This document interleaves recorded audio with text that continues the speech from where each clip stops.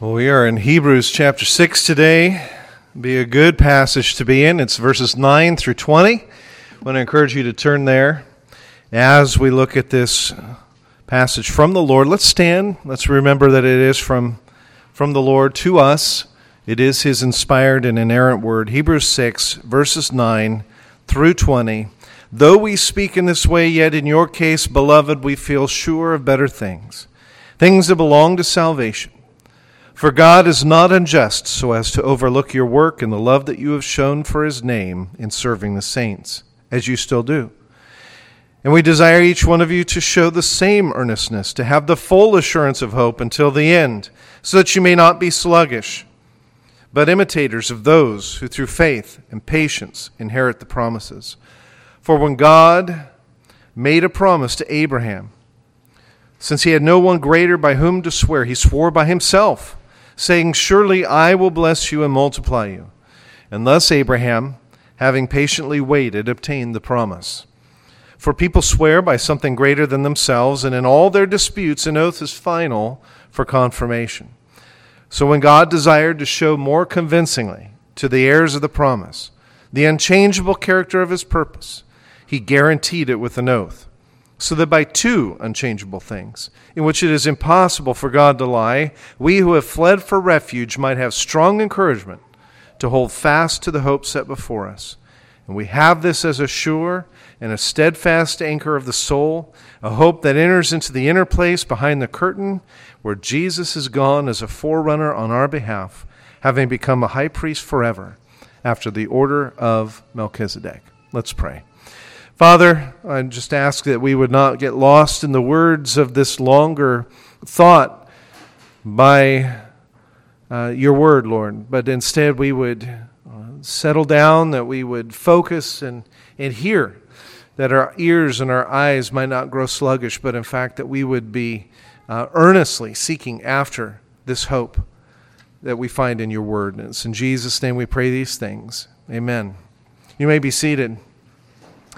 Well, if you were here with us last week, we read the sobering reminder in those first 8 verses of chapter 6 that it's possible to be influenced by God's work, to witness His miraculous deeds, even to initially respond to what seems like Christian ways, professing to be believers and yet ultimately not be changed. I hope that was a sobering look at those first 8 verses. The writer of Hebrews hopes that it obviously won't happen, and that is why we see his repeated warnings so far throughout the book. If the Hebrews do neglect God's great salvation, the result is that they will have crucified, the author says, to themselves the Son of God afresh and put Him to open shame. We don't want that.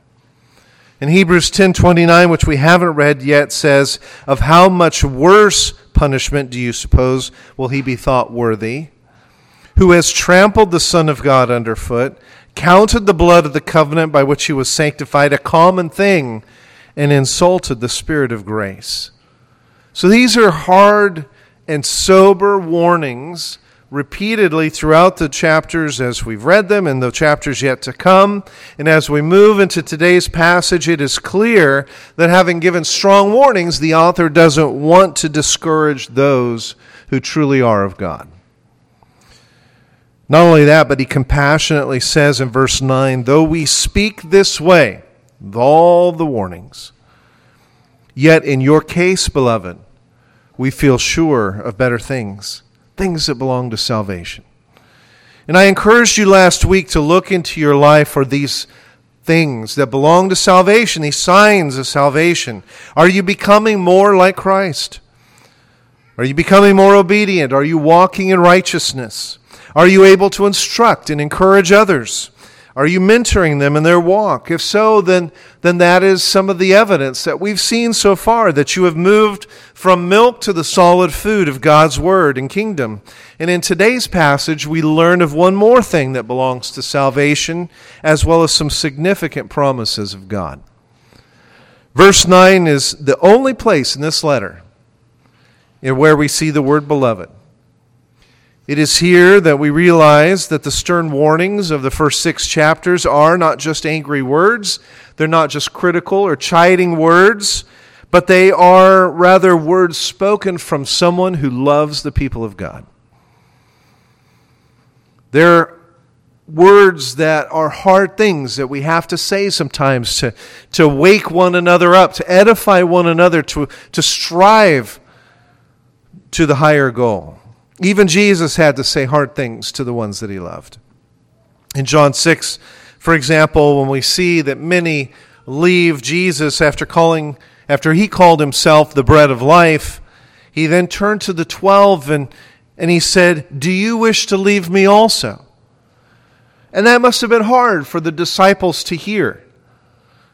But sometimes we need to hear those strong words of caution as a wake-up, as a warning, because it's easy to grow complacent. Or in the words of today's passage, it's easy to become sluggish, get caught up in our doubts, become entrenched in our sins. The Lord says to us, "Are you truly following me? Are you truly following me? Do you wish to leave the narrow path?" It's a question we need to ask ourselves regularly. Even as Paul says, examine yourselves to see that you are in the faith, that Christ is in you. And so we ask, is Christ in me? Is Christ in you? And don't answer that with a quick yes until we look at the rest of this chapter and see what other sign of salvation there is to be in our life. Verse 10 says, "For God's not unjust so as to overlook your work and love that you have shown for his name in serving the saints as you still do." Now, as you read that, you go, God is not so unjust as to overlook your work and love. And maybe that's one of those types of passages where we go, that's suggesting that God is rewarding us for our works. It's not that he's rewarding us for our works for the perspective of salvation. What this means here, right in this verse, is that when you serve others for and in God's name, it becomes for the Lord a matter of righteousness and justice to acknowledge your service. Why? Because as God, he is rightly committed above everything else to his name, to his righteousness, and to his ways. And so when God loves and honors his name above all else, and if he were to love anything else more, that would be idolatry even for God, right?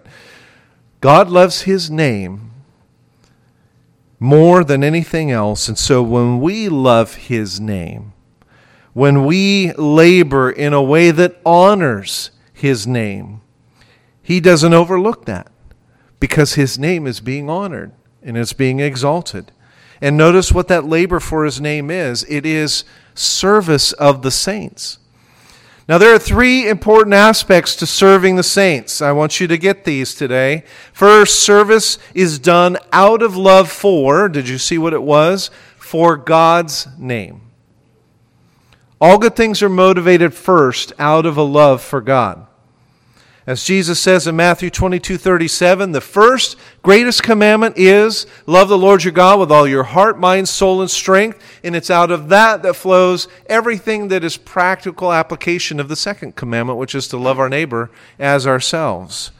If you have trouble, and this is really kind of what this means, if you have trouble serving or desiring to serve the saints, the issue is not so much that the saints are difficult to love, but rather that you need to grow in your love for God. To love God's name is to love everything that he represents and to desire that his reputation would grow. It is to be passionate about his glory more than anything else, more than our own, more than our comfort, more than our interests. Interestingly, before the Apostle Peter was commissioned to make disciples and grow the church, Jesus asked him 3 times, "Do you love me?" Now, I understand that part of asking Peter that question for 3 times was an opportunity to rehabilitate himself after having denied Jesus 3 times, right? There is that element of it. But the point is that after Peter had confirmed that he did indeed love Jesus, Jesus then says, therefore, or as a result of this confession and confirmation, because you love me, go feed my sheep. And the saints are Christ's sheep. And when you serve them, you recognize that they belong to the Master, to your King, and He has called you to build His kingdom and not your own.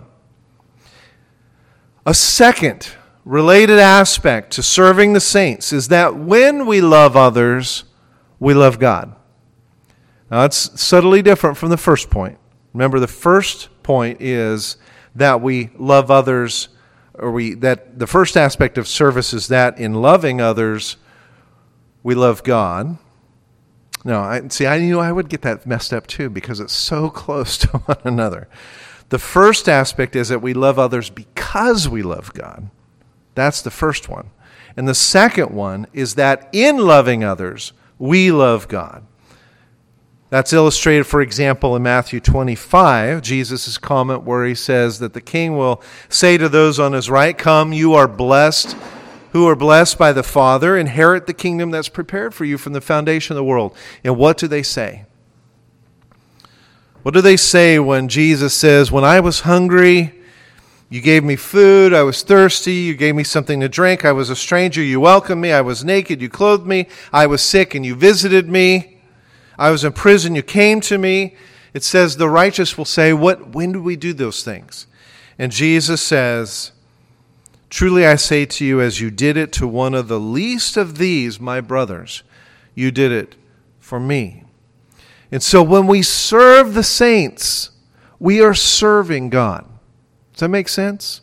So we serve because we love God and His name and desire His reputation and kingdom to grow. And as we serve, we demonstrate our love for God, even as we love others. And a third aspect of our service is that it is work. That's a word that's important for us not to miss in this passage. It's work. It's a labor. And it's a work not only that we have done in the past, but as the author says in verse 10, it is a work that we still do. In other words, it is a habit. It's a custom. It is part of being a Christian. And so it's helpful to understand those things when we struggle with loving and serving others. When something is work, it means that it's something that requires effort and consistency and diligence. There are a lot of people who treat serving others as something they do when they feel like it. If they don't feel like it, they don't serve. But when we work, you all know, you have personal experience. When you work even when you don't feel like working. At least most of you do. And Paul writes these words in Galatians 6:9, "Let us not grow weary of doing good. For in due season we will reap if we do not give up." And so Paul wouldn't be saying that if there wasn't the tendency to grow weary, if there wasn't the difficulty in continuing to maintain this habit. And so he speaks of the future reward and that motivation for continuing to go and to serve the saints and to not give up. And, that's how the Hebrews started. They started well. In chapter 10, we're going to learn, in fact, I'll read to you the description. It says, "But recall the former days." Recall those former days in which after you were illuminated, meaning after you'd heard the gospel, you endured great struggle with suffering even. Partly while you were made a spectacle, both by reproach and tribulation, so partly by the persecution you specifically, individually suffered, and partly while you became a companion of those who were so treated, while you served those saints who were facing that persecution directly. "For you even had compassion on me in my chains, and you joyfully accepted the plundering of your goods, knowing that you have a better and an enduring possession for yourselves in heaven." They had started so well, but they'd grown weary. And they'd grown troubled and doubtful and anxious. So what are these first few verses saying? Out of your love for God and for His name, you will persevere in serving the saints. You won't just serve on Monday because you spontaneously feel like it and then not serve on Tuesday through Saturday. You won't just serve because you are wanting to be charitable or feeling sympathetic to someone's situation. You will serve because you love God, you love His name, and as a result, God has said He will not overlook your work. He'll take note, and He'll remember. And so the next verses 11 through 12 say, "And we desire each one of you to show the same earnestness, to have the full assurance of hope until the end, so that you will not become sluggish, but will imitate those who through faith and patience inherit the promises." The author says, don't get lazy. Commentator Richard Phillips wrote, "We live in a world that is perilous to faith in Christ." I think we see that very evidently today. We live in a world that is perilous to faith in Christ. Therefore, while we know that true believers, they're kept safe by God's power, yet the Christian life takes place within the context of this danger. And while the New Testament speaks of assurance, this is why it never allows for complacency. You have to stay diligent. You have to stay earnest. And I think it's a good point that the Bible assures us of our salvation because He who began a good work in us is faithful to complete it. We know that. We know that God is the author and perfecter of our salvation, but it also clearly says that we must move forward. We must fight. We must strive. We must not grow weary. Dave said it well today. We need to keep going with this attitude from the verse that he quoted, that we are taking heaven by storm. That was what one of the Puritans wrote as a title for a book, Taking Heaven by Storm. And I like that imagery, that heaven and the kingdom of God is so important to us, so vital, that the word sluggish, lazy, has no place in our vocabulary from a practical perspective, right? The only way is forward. The only way is up. And so that's why the author's saying, you should be seeing these signs, these signs of striving, of earnestness, of diligence, of greater service for the saints. John says in 1 John 2:3, "By this we know we have come to know Him, if we keep His commandments." So again, walking in faith, serving the saints, not becoming lazy. And I like the phrase in verse 11, the full assurance of hope. What is that? When we hope for something, we desire that whatever that is, that something will be true in the future. I hope I will be healthy next year at this time. I hope that the last of my children will find godly spouses and develop loving families. What kind of hope do you think the author is talking about in chapter 6? Would it not be the thing that has been occupying his focus to this point in this book, which is the rest, the hope of entering the rest of God, of living eternally with the Lord? And what would give us assurance of that hope? Well, I don't have any assurance, for example, that I'll be healthy next year at this time. Because for one, it depends upon God's will. And I don't know what circumstances He will bring into my life. I don't even know if I'll be alive tomorrow. But there are many contingencies also that lead to my being healthy. I'll need to work hard to eat well. Some of you are less confident about that one. To continue to exercise. Maybe you're confident of that one. To not contract some form of disease and many more things. Well, what are the contingencies of you entering God's rest?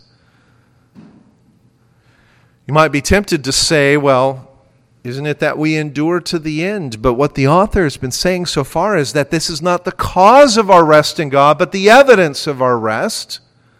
It's the effect of our rest. Otherwise, we would be advocating a works righteousness salvation. No, the contingency is God's faithfulness, not ours. And that's why we have verses 13 through 20. I hope that makes sense. The author says to you, I want you to have the full assurance of hope until the end. And he's saying, friends, it's not based upon what you do that's going to give you that assurance of hope. You're not in control of all the contingencies that are going to lead to you actually entering into the kingdom of heaven. I've laid out some evidences and signs that should make you worried if you're not seeing them in your life. But at the end of the day, this, what he's about to say, this is what gives you assurance. This is what gives you an anchor for your soul. And look at it again. These are great verses. God made a promise to Abraham. He had no one greater by whom to swear, and so he swore by himself, saying, surely blessing I will bless you, and multiplying I will multiply you. And we see the rest of those verses through chapter 20. And you might say, why is the author taking us back to the book of Genesis? Why is he taking us to Genesis 12 and 15 and 22 and 17 of that book, where God makes a promise to Abraham multiple times, talking about what he's going to do for Abraham? I'm going to bless you, Abraham. I'm going to make a people out of you. In fact, I'm going to change your name. And your name's not just going to be Abram. It's going to be Abraham, which means a father of many people. And he doesn't even have a child at this point yet, right? And so the author reminds us, Abraham obtained that promise. As amazing as it was to an older man who had no children, who's called out of the land of Ur, of the Chaldees, into a land that did not belong to him, and he's told by God, I'm going to make a people out of you. The author of Hebrews is saying, you guys are generations past that. You know what happened. God kept his promise. He kept his covenant with Abraham, and that's an assurance to you that he'll keep his promise to you. Every one of you, since you came into this building, has been exercising faith. I've been watching you. You have been trusting in the work of another person. I watched carefully because I was thinking about it today, and I didn't see any of you crawling under the pews to check the stability of the seats. You weren't checking the legs on the ends, and you took it by faith, and you exercised trust in the maker of those pews and your past experience, didn't you? Though you don't have the least idea of who the maker of that chair is. Whether he or she was trustworthy, you simply took it for granted. You've been exercising faith all along, and remarkably, you have not been at all worried that the pew would suddenly collapse underneath you today. And at its heart, faith and assurance of hope are based upon trusting in the work of another. Trusting in the work of another. And when it comes to your salvation, the one in whom you place your hope, the work of the other is the God of Abraham, the one who has always been true to his covenants, the one who loved you enough that he sent his son. Second, we read that God guaranteed that promise. So this is a promise to start with. That should have been enough, right? This is the thrice holy God, the one in whom there is no deception, no turning, no shadow of turning even. But he is the Father of lights. He is truth itself incarnate, love, made a promise. That should have been enough. But he actually guarantees that promise with an oath. Where does it happen? Listen to Genesis 22:15. It says, the angel of the Lord called to Abraham a second time out of heaven and said, by myself I have sworn, says the Lord, because you have done this thing and have not withheld your son, your only son, blessing I will bless you, and multiplying I will multiply your descendants as the stars of the heaven and as the sand which is on the seashore. And your descendants shall possess the gate of their enemies. In your seed all the nations of the earth shall be blessed, because you have obeyed my voice. So Abraham returned to his young men. They rose, went together to Beersheba, and Abraham dwelt there. Now, as we think about that incident in Genesis 22, it's that story in which God tests Abraham and asks him to sacrifice Isaac. Abraham, of course, obeys. God stops the sacrifice in midstream, tells Abraham as a result that he will bless him, but he swears by himself. And the important question that flows out of Genesis 22, that flows out of Hebrews 6, is this one. Why does God swear? Why does God take an oath? We lie. We do all kinds of things that make oaths sometimes necessary. But God, like I said, who is perfectly trustworthy and doesn't lie, why does he take an oath? Because Abraham's faith was weak. That's why he takes an oath. There would come times when he was tempted, when his descendants would be tempted to wonder if God would truly keep his promise.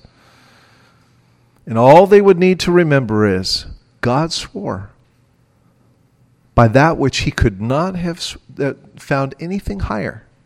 He swore by himself. Verse 16 reiterates, it says that people swear by something greater than themselves. We see that happen when a president puts his hand on the Bible and takes office and takes an oath. Even in ancient times, people swore upon things like God or the throne of God or by heaven, something that was greater than themselves. Well, God swears by the greatest thing that there is, by himself, and he does so. Verse 17 says, because, and the Greek is translated into English, he determined. But the root meaning of that word is actually better, maybe translated into a few words, meaning he strongly desired.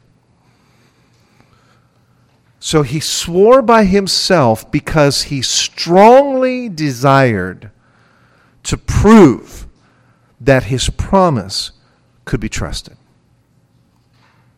Look at verse 18. God confirmed by two immutable things or unchangeable things in which it is impossible for God to lie, so that, you see where I said because Abraham's faith was weak? What does it say? So that we might have strong consolation. That's why he did it.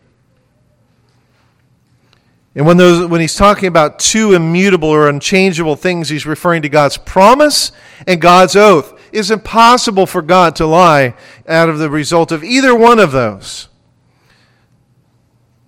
And what is that promise? It's the promise that we have what the author calls an anchor for our soul. That we have an ability to flee for refuge and enter the presence behind the veil. So let me see if I can make these statements make sense.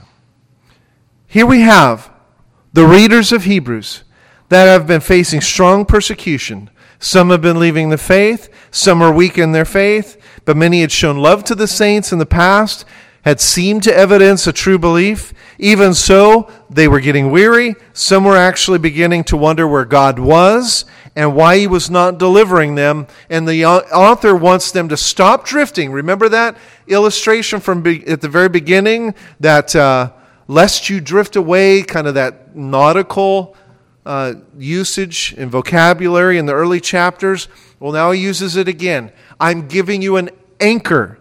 This is so that the ship of your soul doesn't drift away in the face of doubt and anxiety and all the things that you face. Here's the anchor. The anchor is, first, that you are able to flee for refuge to God. That you are able to stand behind the veil in the presence of God. And you probably know what that imagery is referring to, where the Ark of the Covenant was kept in the Holy of Holies. And there was this veil, that thick curtain that separated the people, all the people, from a holy God. But when Christ dies on the cross and atones for sin, and he says, it is finished. And at that moment, the veil is said to have been split in two. That separation of God from the people is removed. And through Jesus, we are able to come behind the veil and into the presence of God.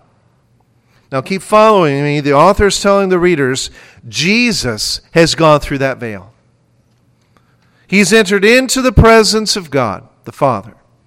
And as your high priest, he has made a way for you to enter through his own sacrifice of himself, and that is where you now stand. If you are his child, that is your refuge. That is your anchor. You're anchored there. And you need to hold firm to that reality. and the assurance of hope that you will one day see the reality of what is already true. Now, isn't that amazing? That's already true. That's why we have to live by faith and not by sight. We don't fully understand or grasp the full thrust of that truth that we stand even now in the presence behind the veil. And so the author is saying, believe God. He said it was so. He told you what he was going to do. He told you what the result of this was. And he told you what the reality is. You have a high priest, you have a mediator who even now is interceding on your behalf before the Father. You are firmly anchored there, so do not waver. Don't drift. Stand firm. God has always kept his promises and can be trusted. These last several verses may be summarized well in the hymn, My Hope is Built on Nothing Less, because the lyrics read, His oath, His covenant, His blood, support me in the whelming flood, right? When all around my soul gives way, like it wants to be moved, He then is all my hope and my stay or anchor. That's what you need to be singing when you find yourself in the midst of difficulty and doubt. And so as we end this first major part of Hebrews, this chapters 1 through 8, I say chapter 8 because we've already covered chapter 7 and much of chapter 8 when we looked at Melchizedek. So as we end this first major part of Hebrews, our only wise option is what? It's to rest from our anxieties, rest from our fears, rest even from our own works, and instead rest on the one who has promised to be our source of help. You see, the blessing of resting in God is that God declares peace against you. We can't have that nonchalant image of God sitting by patiently and saying, oh, well, as soon as Steve develops the faith, I'll come running to him. Until we rest in God, He is at war with us. That is why we saw in the early chapters the example of the Israelites who had left in the Exodus in the first generation dying in the desert. There came a point in time when God's long-suffering came to an end. But when God declares peace with us and we begin to stand in grace before His throne and are standing there in the presence behind the veil, we can have a confidence that now His gaze is not directed towards us as a conqueror, as a mighty warrior that's pictured in the Scriptures, the God of vengeance and the God of holy anger and wrath, right? He is instead, in His gaze, becomes a Savior and a helper who knows our weaknesses. And our soul then is firmly anchored. We can't even fully understand what this meant for the readers at that time because we've really moved away from ships as being such a central focal point of life in business and trade and travel and more. We have grown comfortable in our modes of transportation, but even in when we are on boats, they're so firmly secure, right? Back then in the ancient world, an anchor was the tool, instrument of security. If the wind started blowing hard or a storm came up that was an angry storm, the anchor was the one thing that kept the ship there. And what I like is this imagery in Hebrews that God, instead of giving us an anchor that anchors us, that goes down into the depths, right, of the water and just puts us in place, this imagery of this anchor that's gone up through the heavens and it's just boom, right there on the throne of God. And it's, that corner of the anchor is just right there in the presence behind the veil. And it is firmly anchored there. That's where your soul is. Remember what Jesus promised the disciples in John 14:3. I go and prepare a place for you. I will come again and I will take you to myself. The anchor's there. I will come and get you. Remember the climactic statement of Hebrews 4:16. Therefore let us with confidence, not with hesitation, not with reluctance, but with confidence draw near to the throne of grace. Why? Because the anchor of our soul is there, already at the throne, that we may receive mercy and find grace to help us in time of need. And then let me end with this passage, which we haven't reached yet. It's from chapter 10, verse 35.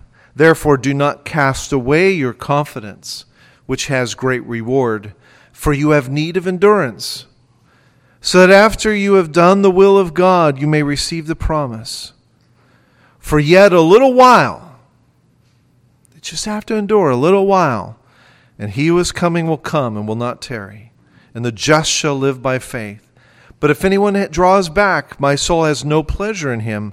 But we are not of those who draw back to perdition, but of those who believe to the saving of the soul. It's like the author is, he's laid out all the cards. And in chapter 10, he says, but we, up until that point, he's been writing to the people, right? But then he in solidarity with them, he says, but we are not of those who draw back to perdition, but of those who believe to the saving of the soul. Does that describe you? Are you a part of the we of that statement? Will you draw back? The answer is no. I'm going to take heaven by storm, right? Will you waver? Will you drift? No, my soul is anchored on the very throne of grace. Will you be consumed by anxiety and doubt over what God has planned for you? No, because God has been faithful not only to Abraham, but to everyone else that has come after Abraham through Jesus, through the disciples, through the early church, through to today. God has always been faithful to his promises, and he even swore by himself to uphold those promises. That is what we come out of today's passage. May the Lord bless us with that kind of confidence and surety. Let's pray. Father, we are an unworthy people. You've called us out of sinful lives in which we were in rebellion against you. You called us to not only faithfulness, but you have called us then to love one another, to serve one another, to strive for your name, even in the face of persecution and oppression, to walk a narrow, agonizing path. But Lord, all the while you continue to remind us about what lies ahead of us and what already is true. You are for us. You are with us. And so, Lord, we thank you for those things. We ask that you would be with us even now as we go to your table. Anticipate eating this meal as a reminder of what you have done. It's in Jesus' name we pray. Amen.